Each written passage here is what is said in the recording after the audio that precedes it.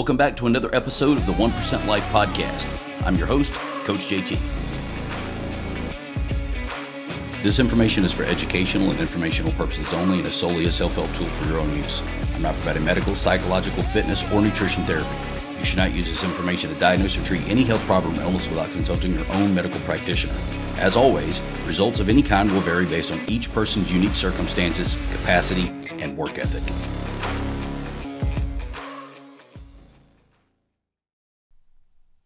Have you ever asked yourself why you start things and then quit? The real reason. The reason beneath the excuses that we tell ourselves. Or why 99.9% of the people that you come in contact with do the same exact thing. Make excuses to quit after they've started or use those same excuses to never start in the first place. You know, my car's in the shop. I had to carpool. We've only got one car. I sprained my ankle.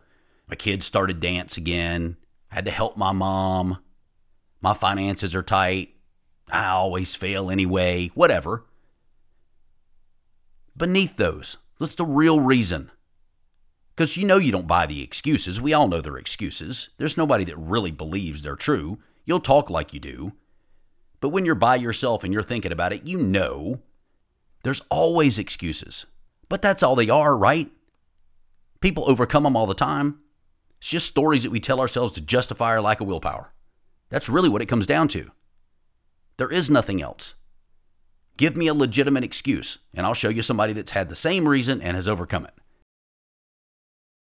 I've been in this game a long time, 30 years I've been doing this. I've worked one-on-one with probably 10 to 20,000 people, and I hear excuses every single day, every day. And people believe that they're real. They have sold themselves that it's real. You know, I don't have time. Saying you don't have time is literally lying to yourself. You do. I do. Everyone does. Or I don't know how. I hear that too. Everyone knows how to start, right? Or if you're listening to this, you've got the ultimate resource. I can show you, or you could Google it, or you could YouTube it, or you could go to the gym and ask for advice. You can, if you really wanted to find out, it's not that difficult. Or my doctor said I can't. Guys, if your doctor tells you you shouldn't be exercising or you should cut back on your physical activity, your doctor's probably uneducated or selfish and just wants you to be there and be sick. What do they really know about health or fitness or nutrition or training or fat loss, etc.? Look at them. How many people have they worked with and helped get healthy, get off meds, lose body fat? You know, what do they look like themselves? Are they overweight and out of shape and sick and medicated themselves?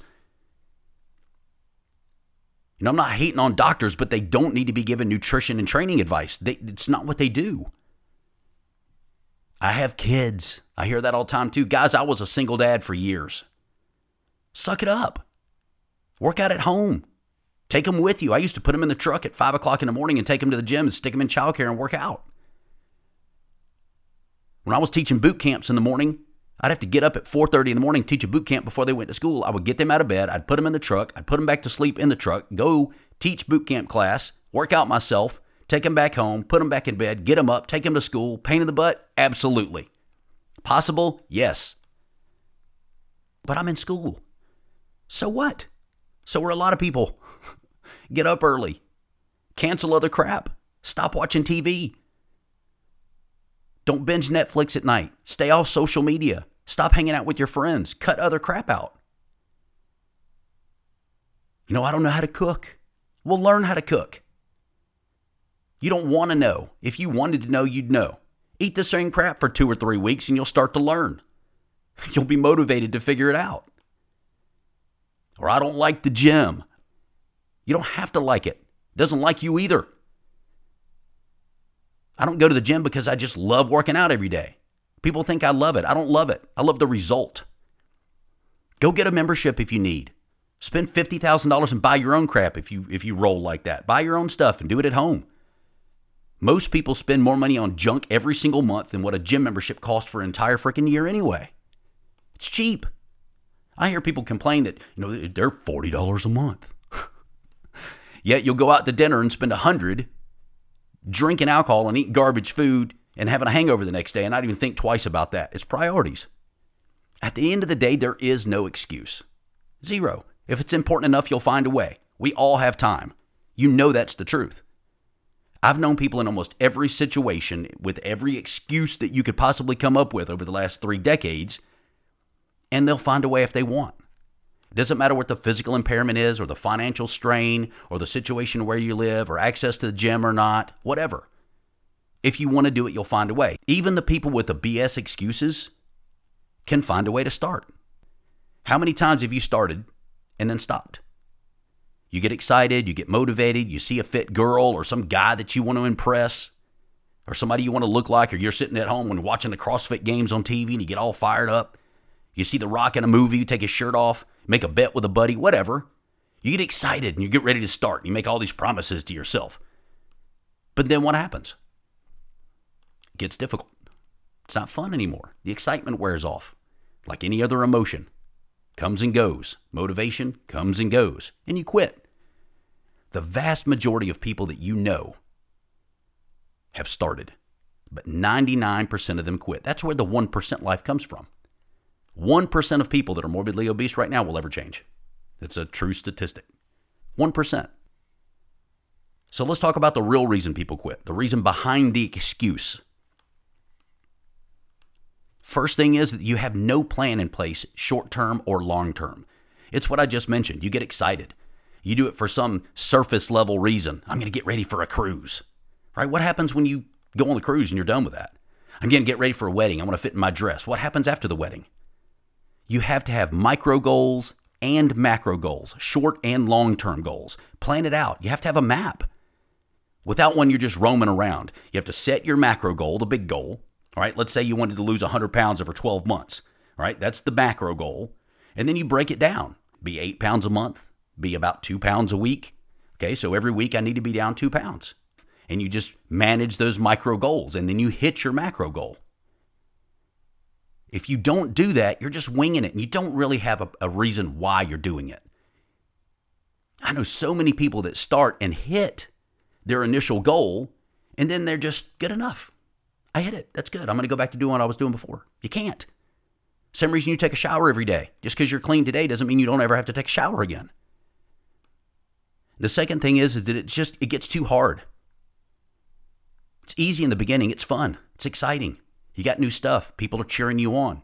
You're posting about it on social media. But then it gets uncomfortable and you lose self-confidence. You have to remind yourself that that's where the change happens, right? Where things are uncomfortable. It's the adversity. That's what builds your strength and gives you self-confidence. Overcoming the hard stuff. It's not the easy crap. That's where you're at. That's how you got where you are. Get comfortable being uncomfortable, right? That's what aging is. Aging is the accelerated pursuit of comfort. It's dangerous. That's why so many people die right after they retire. 5 to 10 years. They retire and then they're gone because they just get super lazy. And the third thing is you wait for support from others. I talk about this all the time. But you can't. Change your circle. Help is not coming. No one cares. Once you realize that and you accept that and it's okay and it doesn't bother you, you can move right past it. You need to learn to only take advice from people that share your values and have already been where you want to go. Not from people that don't want to see you succeed, which is the majority. You can't think that leaving somebody behind, they're going to be excited that you excel.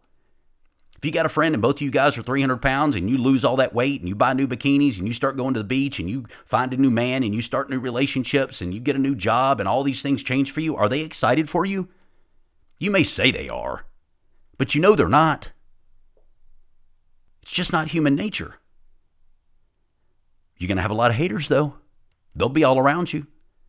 Collect the stones that the haters throw and build a freaking empire with it. You'll have plenty. The more successful I become, the older I get, the more I accomplish, the more I put myself out there, the more haters I get. If I don't have people hating on me, then I'm not getting outside of my little comfort zone. It's just the way it is. It's just an indicator. It's okay. And the next thing is that you get tired of failure. You get tired of feeling like a failure.